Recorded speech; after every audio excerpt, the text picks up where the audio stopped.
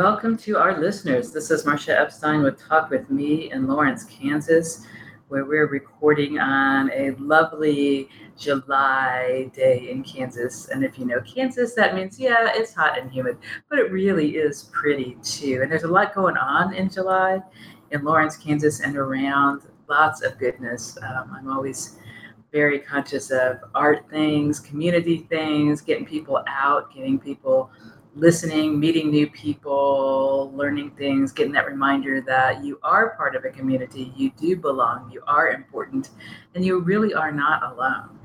And that to me is pretty cool. I'm just going to give a quick shout out and then get to my guests because this is stuff that to me is really exciting and important, with lots of other exciting and important things. July 28th and 29th, Friday and Saturday in Lawrence, Kansas. Stephanie Mott, who is the founder and director of many things, including Kansas Statewide Transgender Education Project and the Transgender Faith Tour. Stephanie has organized yet again another Trans Kansas conference, and this year it's on July 28th and 29th, Friday and Saturday. You can find out information. You can still register. It's a really important learning opportunity, support opportunity, connecting opportunity. So keep that in mind, Trans Kansas Conference 2017. And just as that conference ends in the afternoon, early evening of Saturday, July 29th, at 7:30 p.m. on Saturday, July 29th, head to Miss Sally's at 1031 New Hampshire to experience the premiere of the play Run, a musical, which was written, choreographed, directed, and actually is starring Michael Deaker and a lovely cast. Fabulous people, great costumes, great messaging. It's about life. It's about hard stuff. It's about gender and sexual orientation and depression and alcoholism and becoming your own superhero. It's going to be so cool. And if that wasn't enough to tempt you, Michael is a volunteer advocate for the Sexual Trauma and Abuse Care Center, and the $15 tickets are to benefit the Sexual Trauma and Abuse Care Center here in Lawrence, Kansas. And so that is Run, the musical. You can find it on Facebook, and you can find it on the Talk With Me Facebook page. Announcement of several shows, including this one, with a guest who connected with me. I connected with him thanks to, the station manager, Jay Walks. Today my guest is Chris Connor, who, in the little bits of things I've gotten to learn about him already, is a professor, whatever the title is. I'm not very good at accurate titles sometimes, at Washburn University. And also, I'm thinking kind of an expert in electronic dance music. Welcome, Chris. Yeah, I guess you could say I get around the block.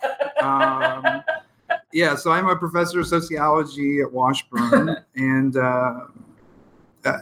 I'm researching, and I'm an urban ethnographer interested in studying neighborhoods and gay communities and how they've developed and the problems and issues facing the LGBT community or communities in an era of heightened visibility. That's kind of my current shtick. But yeah, I did do work with electronic dance music. That was my dissertation.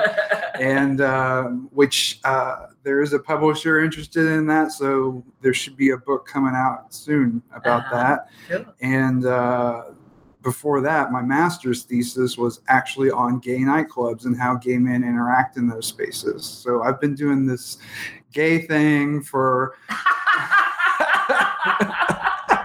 I guess you could say my whole life, but as a researcher for quite a long time. That's great. You've been doing this gay thing. It's kind of become part of me, I guess you could say. And I think it's really intriguing to know that people can use things that I will refer to as popular culture in their academic pursuits, because those popular culture things, dance clubs, music, those gathering places are really critical. And I think about, when I parallel that to my work in suicide prevention, one of the things that we know that makes life worth living is knowing that you belong. And sometimes the way you find your people is in those places like clubs, where you go and you hope, say it's safe, but you hope it's safe, and then immediately Orlando comes to mind. But you look for the safety of people who are like you, that you may not be immersed with all the time, but sometimes you get that opportunity at special social places. You hit the nail on the head. That's exactly kind of what drew me to those spaces. And I remember being a young kid within the Indianapolis nightclub, concert, rave, goth, industrial scene. And that's kind of what drew me to those, was looking for a place where I fit in, a place where I belonged, being around like-minded individuals. What's interesting to me is with the gayborhood stuff, and if you talk to a lot of older gay folk, they'll back me up on this. But it used to be that people would go to these places and it was about connecting with other people. So when I first came out, Grindr was not an app that was available, and people went to the gay bar to network and find people, not necessarily for sex, but if that happened, that was a kind of added bonus, I guess you could say. But they went there to connect with others. And today, I think a lot of people exaggerate or focus more so on the kind of sexual, carnal, hedonistic aspects of it, which in many ways parallels my other stuff with dance music culture. And so one of the concepts that I work with in my work is called the culture industry. And it's a concept developed by these Jewish intellectuals during the 1940s, in which they saw culture as increasingly becoming mass-produced and standardized.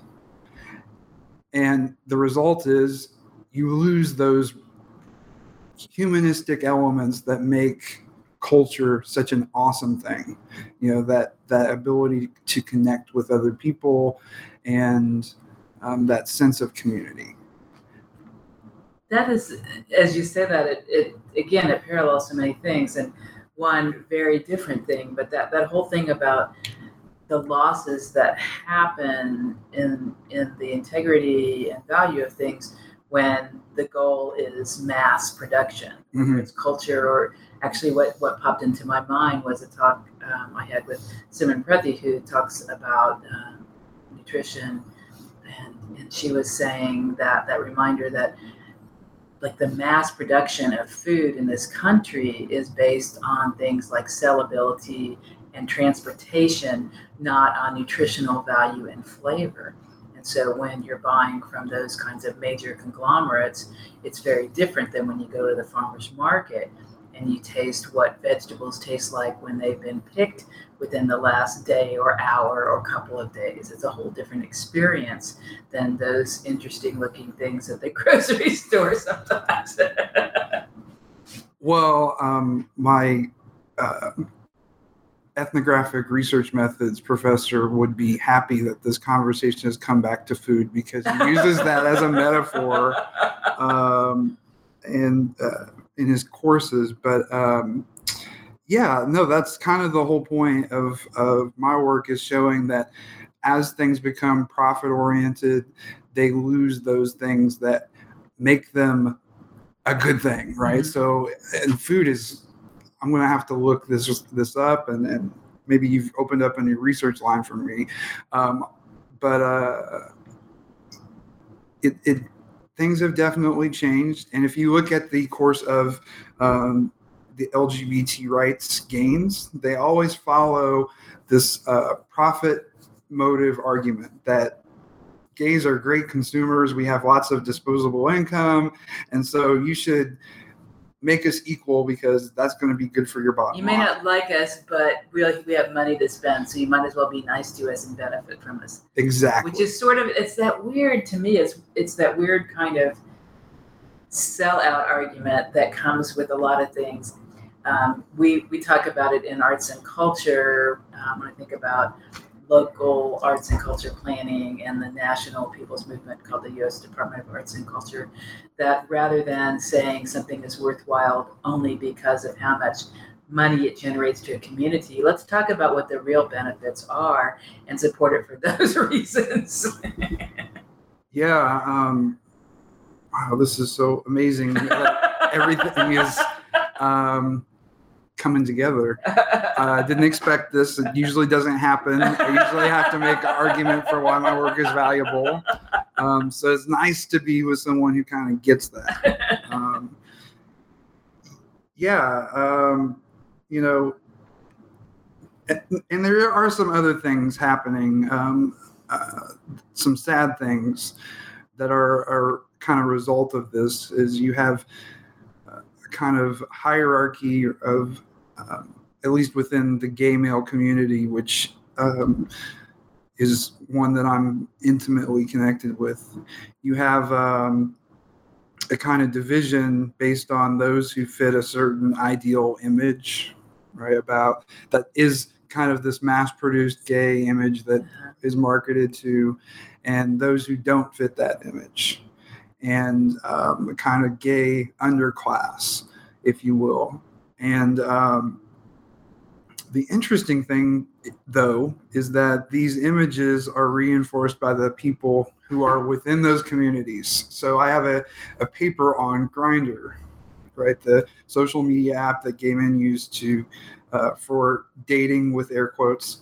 And in it, I found that gay men often reproduce ageism, homophobia, discrimination based on race. And so sociologically, at least, it's fascinating to me how we reproduce this kind of hierarchy of oppression within our own community, and we know better. So I guess that's kind of where we're at, right? Is we've got this, kind of culture industry surrounding what it is to be gay. And the result of that is a kind of stratified gay identity, more or less. Mm-hmm. And to me, it's really something that I think about as like this history, evolution in general, like for people in general, as well as personally. And like one of the things that it seems like a story that it just pops into my mind now and then when I think about people and their own sexual orientations, it seems like, at least there was a time, I don't know if it's true right now, when one of the things that would be common is when somebody decided it's time for people to know who I am, they needed to do that loud, boldly, so that there wouldn't be any question. And so I think about a friend, Regina, and she was like notorious for, man, you go with her to the coffee shop, and what does she say to the server? Bring this lesbian a coffee. I was like, just to make sure if there's any question in your mind about who I am, that's my identity. And that didn't continue throughout her life, but there was a point when that was what she needed to do. And I get that. I get there being an advantage to making it like, you need to know this about me, and being upfront. And actually, I think that's true with lots of things. When people discover something, they believe in something, they, whether it's about themselves or the world, that sometimes that's the thing they put out the most. And then sometimes it kind of integrates. I think about that, how do people personally come to terms with their identities and the evolution of their identities? And I think now we would say that there's also not a need to say, this is who I am. I've defined myself at this point in my life, and I'm always going to be that primarily. I think that when I first got introduced, for example, to people who, what we then called, I think, transsexual and mostly transgender, is what I hear. And I say that because I have friends in San Diego and they refer to themselves as transsexual. It's like, okay, that's your word, I'm not gonna, you have the right to whatever your word is. Anyway, that it was still looked at as gender as binary. So you are male or female, and your body may not represent who you are, but those are your two choices, male or female, Mm-hmm. And now it's like, maybe one day, maybe another day, maybe differences, maybe in between. There are all these different labels with gender identity. There are all these different labels and labels sounds stupid, but there are different ways of trying to express, to communicate to people who I am by gender identity, by sexual orientation, all these different things. And again, it's no longer looked at as this or that, black or white. And that makes things more complicated. And honestly, one of the things that I see within my sort of, I would say, friendship circle is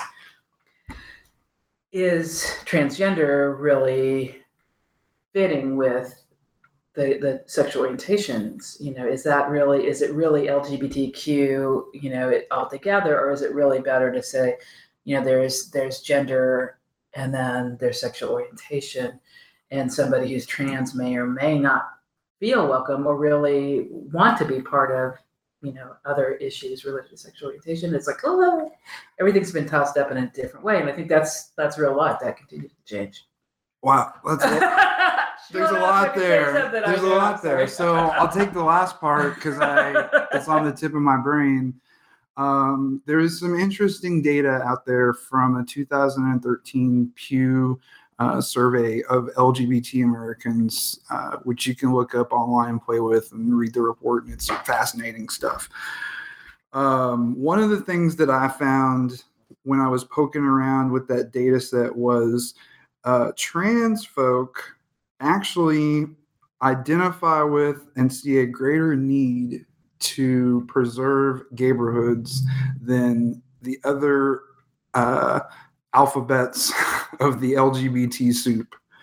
And so I was at a conference, I was presenting this data, and one of the things that came up in the discussion was that maybe this what we're seeing, what we're witnessing with this data is that the most marginalized people within this LGBT plus, as I like to call it, community, is that the most marginalized are the ones who benefit the most from the kinds of resources that are available, right? So, for instance, in Kansas City, there is a Thanksgiving dinner that is hosted by Missy B's, and which is a local gay bar in Kansas City. And those that don't have families can attend.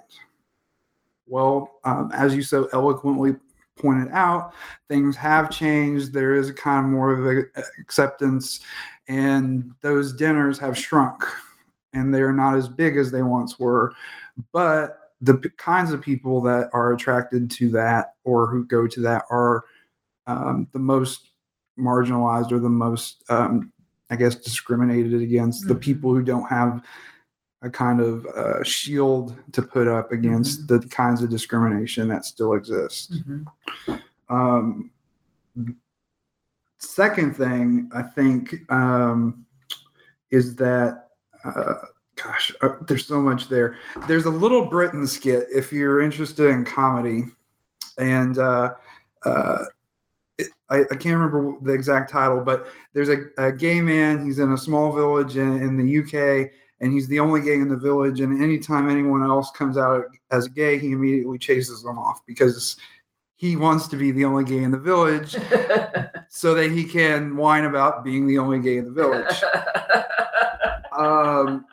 And I think this concept of validation keeps popping up in my research. And there is a great psychologist who's written a book called The Velvet Rage. And in it, he talks about how gay men construct this sense of self, this identity, this what he calls the velvet curtain, right? This performance, this theater, where they are the most perfect chef. They have the most perfect home. They have the most perfect career, right, within a certain defined area, right, usually within the arts or marketing or something of that nature. And if that identity is threatened, if it is attacked, if it is not validated by others, or if that validation is threatened, we lash out, and he calls that the velvet rage. And it's a kind of interesting adaptation of some Freudian stuff. Sorry to nerd out there for a minute, but he says that basically because we live most of our lives as straights, when we do come out, we seek validation, we seek something that says that I exist, and some kind of recognition from others that you are a valid individual. And I think we're still kind of struggling with that, and I think there's still a kind of need for that. And part of the problem is, as this kind of culture industry has built up around the LGBT community, but especially the gay male community, and I want to talk a little bit more about that in a second, it is separated us from one another. And so one of the things I have to continuously remind myself about is that as a single gay man, I am the norm. That same data set, only 40% of gay men were in a committed relationship versus 66% of lesbians, 68% of bi women, 40% of bi men. And those numbers are very interesting to me. So that means that roughly 60% of all gay men are not in a committed relationship. So most people assume that means that these individuals are just wanting to engage in hedonistic sexual exploits and, be typical men, right? Well, there's a nearly universal support for same-sex marriage, right, amongst these men. So they want marriage, but they're not in a committed relationship. So as a sociologist, that finding kind of screams to me that there's something structurally going on, that there's something preventing those connections from being made. And I think a lot of that is the messy stuff that is occurring within us as we struggle for identity and as we struggle for connecting with other people. Again, it comes back to where we started at, right? This ability to connect with others and to be a part of a collective that has kind of been drowned out by the noise that's created by this culture industry. Yeah.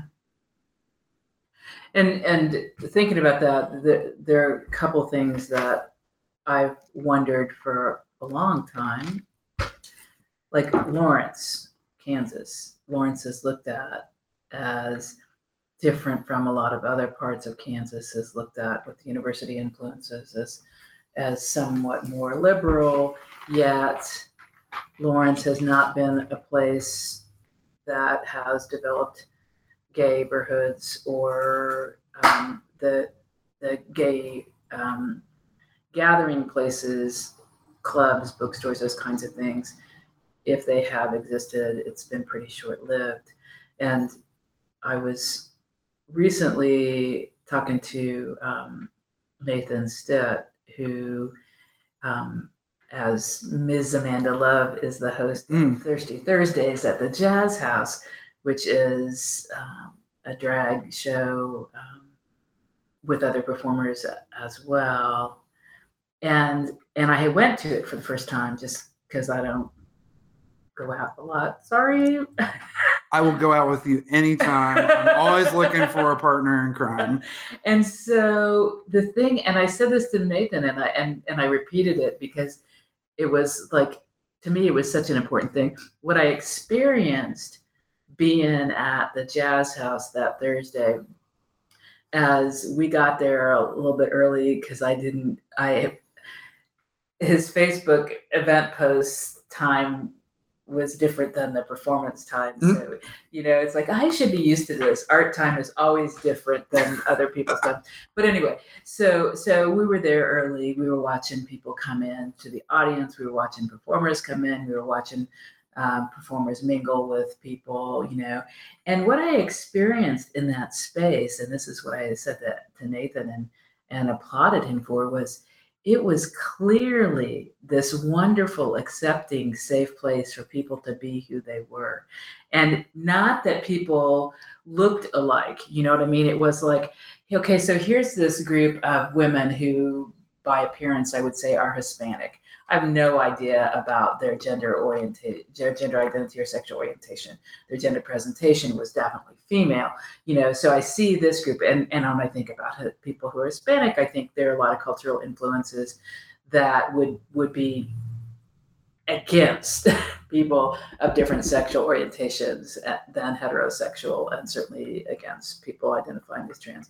So I'm noticing that, and I'm noticing people whose gender presentation is very consciously not androgynous, but ambiguous in terms of some male features, some female features in the presentation. And I'm noticing lots of different things. I'm not meaning to say either of those were the majority, but what I was noticing is a lot of people, a lot of different looks, a lot of different mannerisms, and people were having a blast, and creating that kind of safety and comfort and fun together is a huge gift to the community, and Nathan's like, well, we want to have this show. It's like, yeah, that's great. It's great for you all on the stage to do what you're doing, but I want you to hear what I'm saying about how important it is what you're doing for the community by providing this space.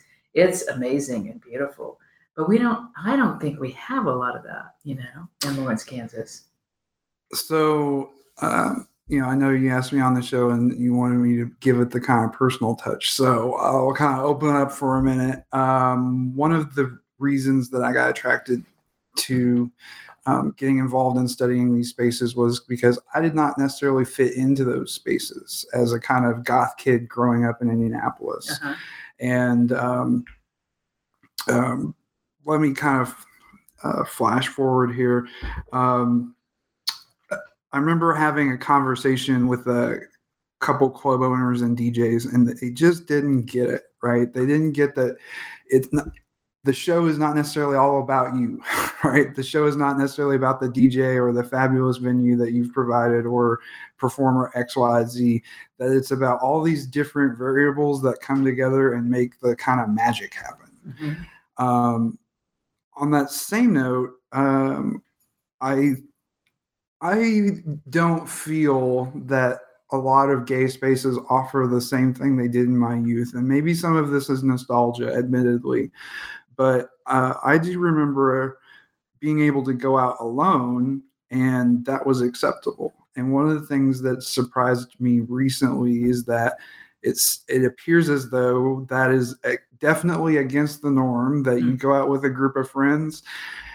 And one of the downfalls, I think, of that is nobody actually meets anybody new. So these groups kind of reinforce those walls that are there. So I'm laughing because I just a little blurb. Okay, so I'm old enough when people had house phones, right? And so yes. You call some friend, and you get their roommate, and you have a conversation. And now it's always person to person. Back to you.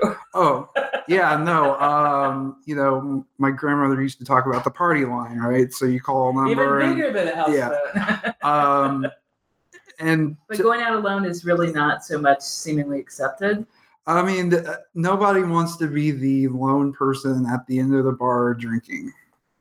And it is something I think that's crept up for a number of reasons. But yeah, it is very, how do I put this? It's just, you're seen as strange, I think. And even within some major metropolitan cities, that it's the norm that you go out with someone, and as a result, I think some of that magic that can happen, that you meet someone new and develop these kinds of strange friendships, don't happen as much. And I think some of that is safety too, because there is a kind of, I guess, darker side to some of this stuff that I've personally been a victim of, but many of the stories I've collected also talk about this. Yeah. And see, for me, when you bring up safety, it strikes a real personal chord. And I'm going to speak about a friend. I'm not going to identify who I'm talking about, Mm-hmm. but he and I had a conversation recently about how, as a gay male, he unfortunately had some very abusive experiences with older gay male. Mm-hmm.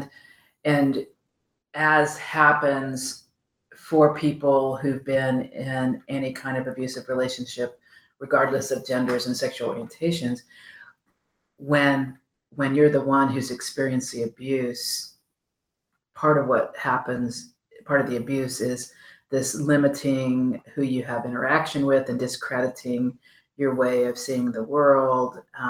And so it takes a while and some really conscious effort and often support for people to learn to trust themselves and their judgments of other people, and how much they will sort of, my word, tolerate how other people treat them, and how strongly they defer to, they don't want to hurt somebody else.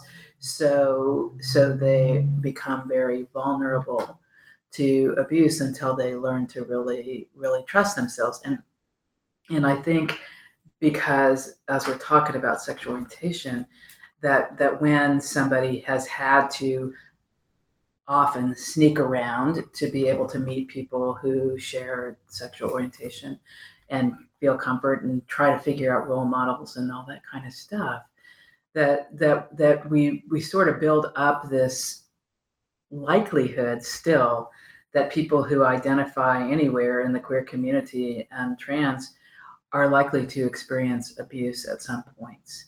In fact, this leads just a brief mention of, I remember reading a piece that basically said, assume that anybody in that community has PTSD because of the experiences. And so the safety thing that you just brought up, I mean, it is real, and then it becomes harder to know who's safe, who's not safe, when you've been discredited a lot by somebody who's been abusive to you. So I think you're talking about the Huffington Post article that just came out not too long ago. This actually was several years ago. Oh, interesting. The article I was referring to, and I'd have to go back to find it. But well, there's a Huffington Post article that recently came out where it kind of, so it was probably one of the most negative attacks, I guess, on gayborhoods or gay communities and gay spaces that I've seen in a while. Yeah. And one of the things that he does mention is the issue of PTSD, and that and he discusses a study in which they found that those who had grown up in kind of rural areas have higher cortisone levels, which is the stress hormones. Yeah, stress hormones. So as a result, they develop a kind of PTSD that is ongoing because they never learned or never developed those stress coping mechanisms early on, because they were always on edge, always hiding their identity, always dealing with this kind of internal struggle. And for me, it was fascinating because I think I see a lot of what this article was discussing, and it makes perfect sense. Some of the kind of problems and adaptations that I'm witnessing, right, within people that I'm close to. So we're in a pretty heavy part of the conversation, and we do need to take a break, but I want to promise our listeners what we want to come back with is, so what do we do? What do I do as a heterosexual woman? What do you do as a gay man? What can we do to make this a better community, a better state, a better world? What are the things we do? And for those people who have experienced abuses of different kinds, how do they move forward in their healing as well as safety? Because to me, that's what it's all about. It's like, so how do we have those great experiences? And that's what we're headed to.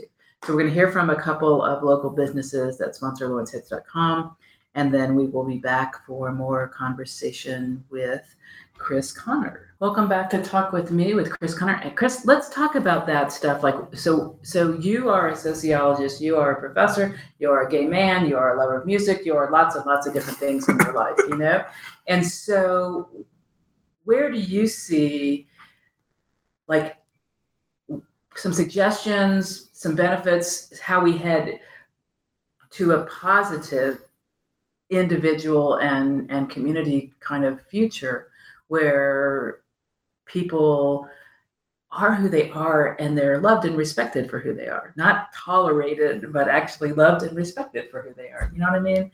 What do you do? And it has to start internally too. We get negative messages and we think crappy things about ourselves, and that needs to break down too. So how does what you're doing and your research and your teaching translate into, so what do we do? Yeah, that's the worst question to ask an academic. What do we do? Again, I'm going to refer to this article. One of the things that they found was the simple fact that knowing the data and the statistics and knowing that they were the norm rather than the exceptional case was psychologically healing, right? That it produced some beneficial things, less stress overall.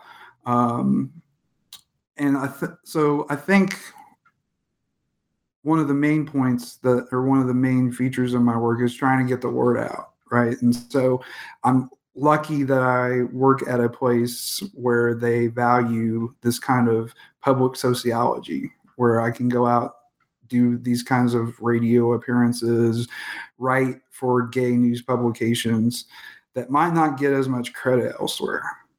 Now, okay, all that aside, what do we do? Well, I think we need to be mindful of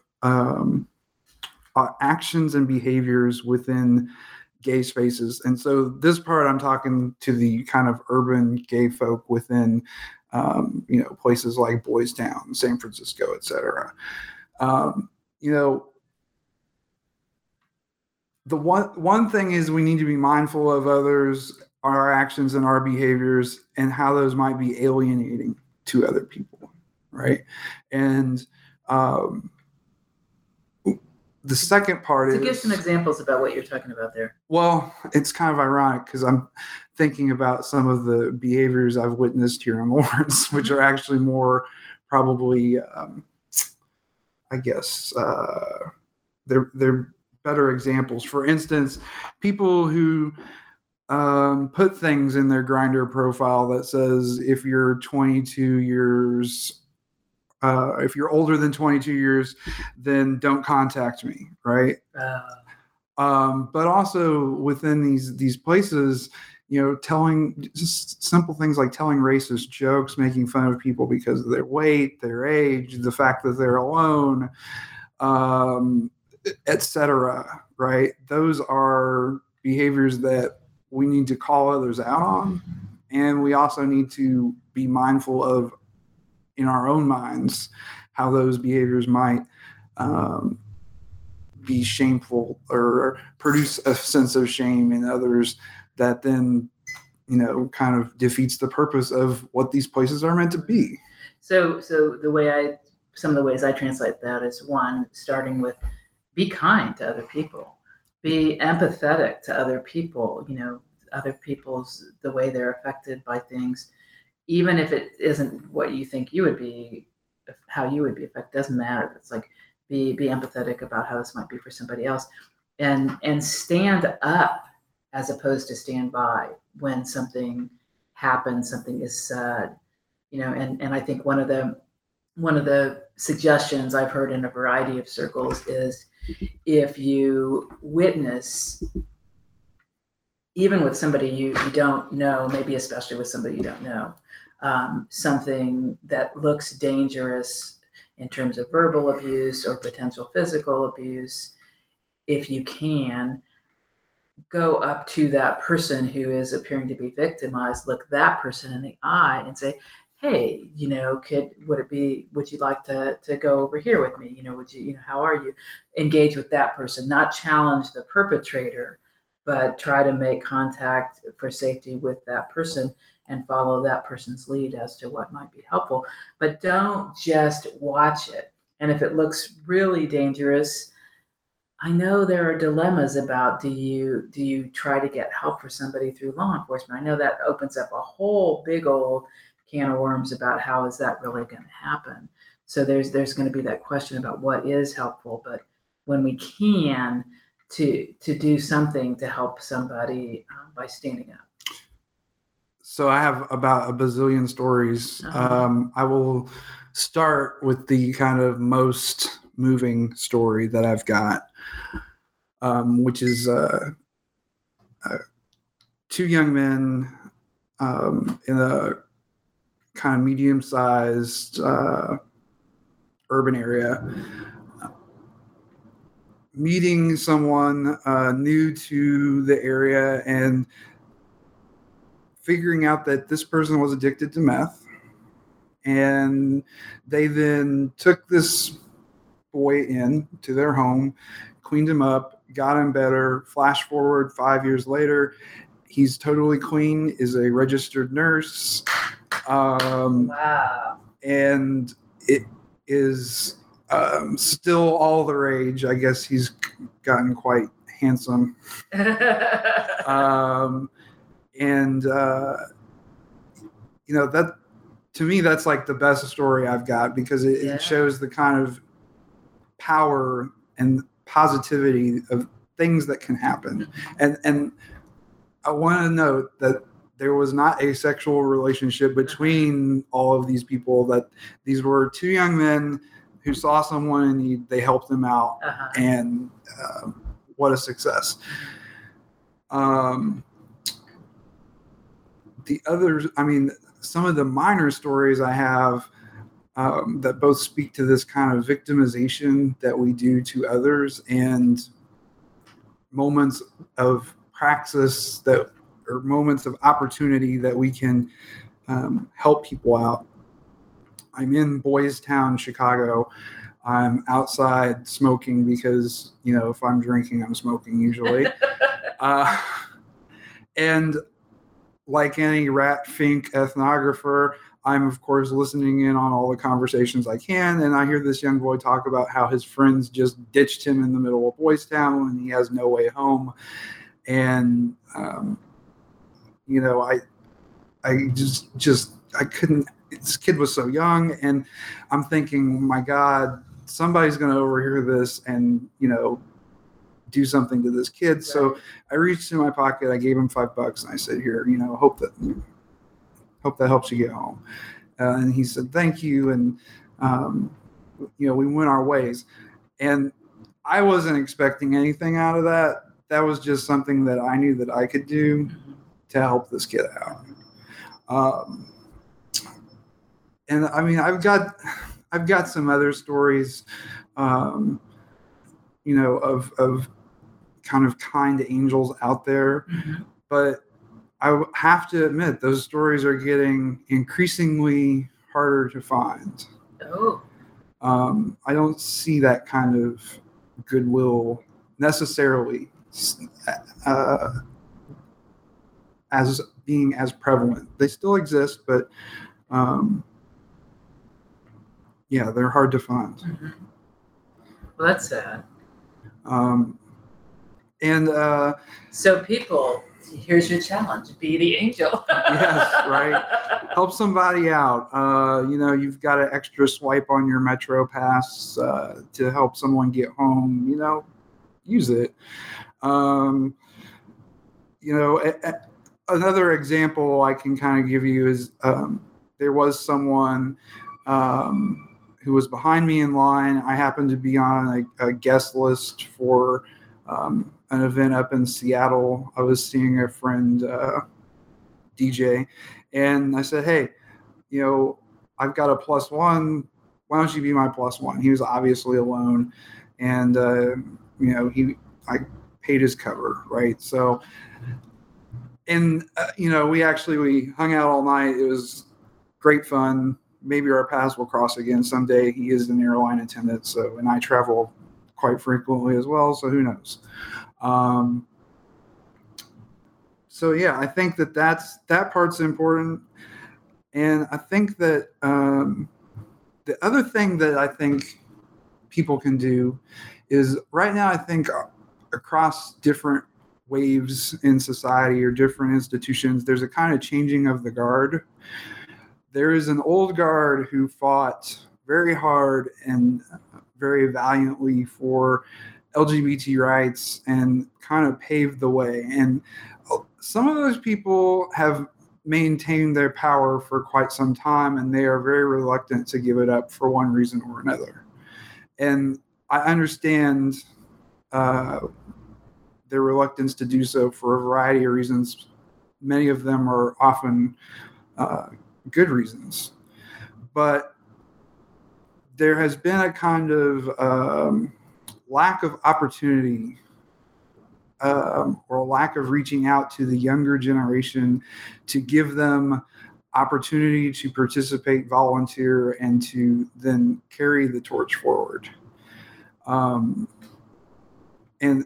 again, using my own kind of personal life as an example, this happened to me, and that's kind of led me to sociology because I wanted to create that kind of change. And so as a young gay nightclub promoter in Indianapolis, well, I became that. I became a promoter within a gay space because I wanted to do something positive for my community. And so I spent a good 3 years working on a master's degree and also throwing some of the biggest bashes in Indianapolis to raise money for AIDS.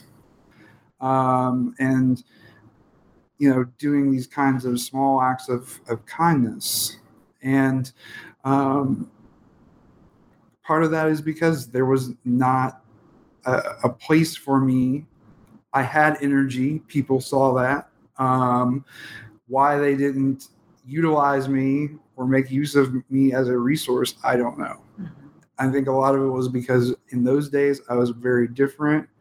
I was a goth industrial kid, a very so you mean you didn't look gay? Right. Well, and it's something that kind of plagues me today, right? Because I get asked that all the time. I make a gay joke or crack a gay euphemism, and they're like, wait a second, are you gay? Right. And I guess I just don't act gay. I don't know. Right. You obviously do act gay because you are gay, and you're that reminder that there is not one version of who people are, who are gay men. Right. Yeah, no, I have a shirt, and I almost, instead of dressing up, I almost wore this T-shirt, and it says bear, pup, otter, wolf, fox, and in the middle it has unicorn, right? And I like that shirt because, again, I don't fit those types. Now, interestingly, whenever I'm in a boys' town, when I'm in a Castro, when I'm in the gay district in Seattle, I don't get asked those questions, right? And I think that is part of the beauty of having these kinds of exclusive spaces is they do recognize to some degree diversity, right? Coming from an urban area that had a kind of quasi-gayborhood, yeah, there is a lot of judgment in these places. A lot of it revolves around body type. But there's also some liberating experiences, right? I mean, there is something about going into Boys Town and seeing gay couples holding hands, same-sex couples kissing, seeing non-gender binary conforming individuals. And that's just something I can't express how powerful that is, right? How emotional that can be, compared to where I live, where Lawrence advertises itself as gay friendly, but I don't see that kind of behavior, right? For sure, not as often. Right. So, I think patronizing gay spaces is important, right? There used to be a widely accepted notion within the gay community about the power of the gay dollar, and we vote with our dollars, and a lot of that's kind of fallen aside, right? And partially because it's harder to figure out who our allies are when you have multinational corporations that are, anonymous and faceless. Well, even on the local business scale. So, okay, one, it's hard to find out who the owners are of businesses. I mean, it's not like people put up a little bio on the door front, that the owner is blah blah blah blah blah. And I'm gonna say my own thing. Just because somebody's a gay man and a business owner doesn't mean I like his politics, his way of treating his employees, his way, And so there's that too. It's like, I don't have to like you just because you're a gay man. Yeah.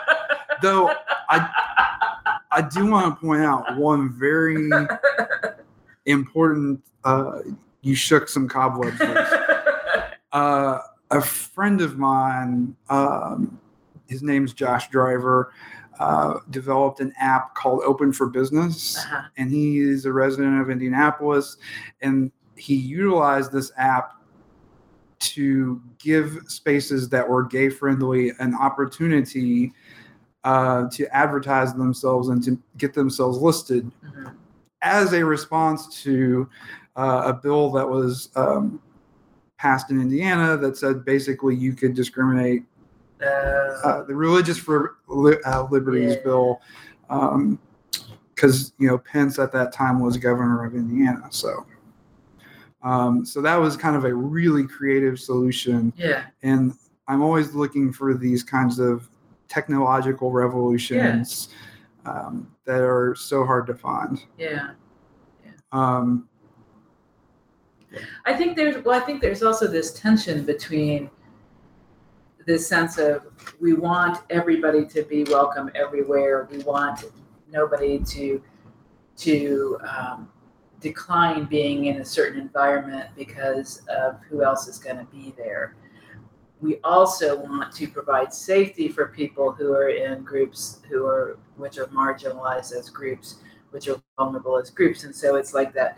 So how is that?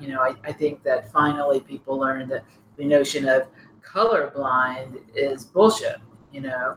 That's not good. And similarly, it's been an opportunity for me to learn from trans friends that even if somebody's gender is let's say a trans man, trans woman, even if that person isn't necessarily somebody who stands out as not a cisgender woman or cisgender man, that person's life experience still has been totally different. And so that gets complicated. It's like, yeah, it's nice sometimes to pass, but also it doesn't get me be known as a person. I mean, it's like everything's complicated. Yeah. I often tell my students on the first day of class that you'll ask me questions and my answer may be, it's complicated. Yeah. Right? Yeah. And that's because there are no easy answers. I mean, just look at this, study I'm doing.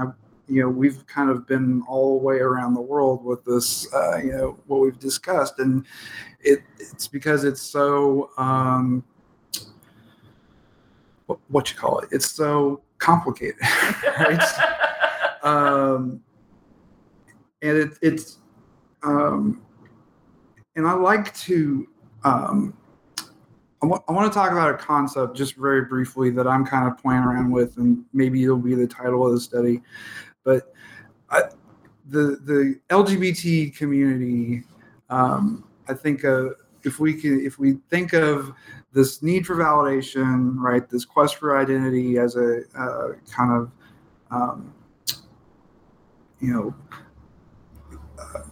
velvet curtain, right, and then the attack on that is the velvet rage. Well, then this creation of these gay communities is the velvet cage, right? It's a cage that we construct, and it has kind of become our own prison, these neighborhoods.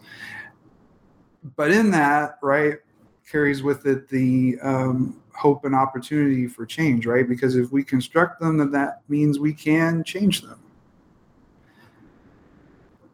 The difficulty is recognizing when, where, and how we can make those changes. And so that's kind of what I am always mindful of, or what I'm kind of always looking for, is where are those moments, and when can we seize them?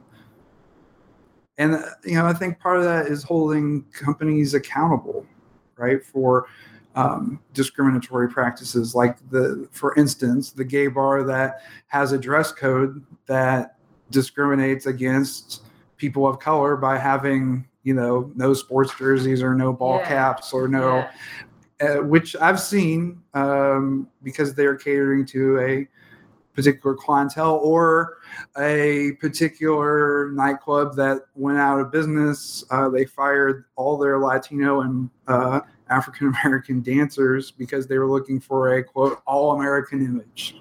Wow. Wait a minute. All American, but not those Americans, only these Americans. Yeah, I think that's sort of a unfortunate shared message with somebody in power right now. Oh, yeah, absolutely. And I mean, that's another kind of thing that has really irked me, is there's a particular gay organization whose leader does not see the importance of visibility, and why that might be an issue for some folks. And this person has even gone so far to say that he does not believe that people can be raped, or that I'm kind of paraphrasing here, but Black people within the gay community are just whining, right, about being visible, and you can never please everybody. I mean, some of the things that I've heard from people, these kind of log cabin Republicans, I guess, is truly shocking. And so I think holding those people accountable is key. Right. So hold our elected officials as well as companies accountable. Right. Okay. Well, to end on a bright note, seriously, again, a recommendation for people: what's a good thing to do to be out in the world and be present for people? What's a way that you might do that? To be out in the world. As opposed to just thinking about it at home or posting on your Facebook. It's like, who cares? What are you going to do? What would you suggest people do? Slap a bumper sticker on your car for HRC. Wear a LGBT shirt down the streets of Lawrence. I guarantee you will get heads to spin, but you will also empower other people to also make a message, right? Okay. So you believe in displaying those messages. That's a good especially thing. In the Midwest. Okay, cool. Well, we have the call to action of be an angel and show it publicly, right? Right. Thank you, Chris Connor. Chris Connor is a professor at Washburn University, a researcher, sociologist, gay man, music lover, all these things. So learn, look for more. There will be books to come, maybe a little academic. Maybe we can maneuver something like very common, accessible to. Who knows? That's Thanks, the goal. Chris. All right. And so long to our listeners.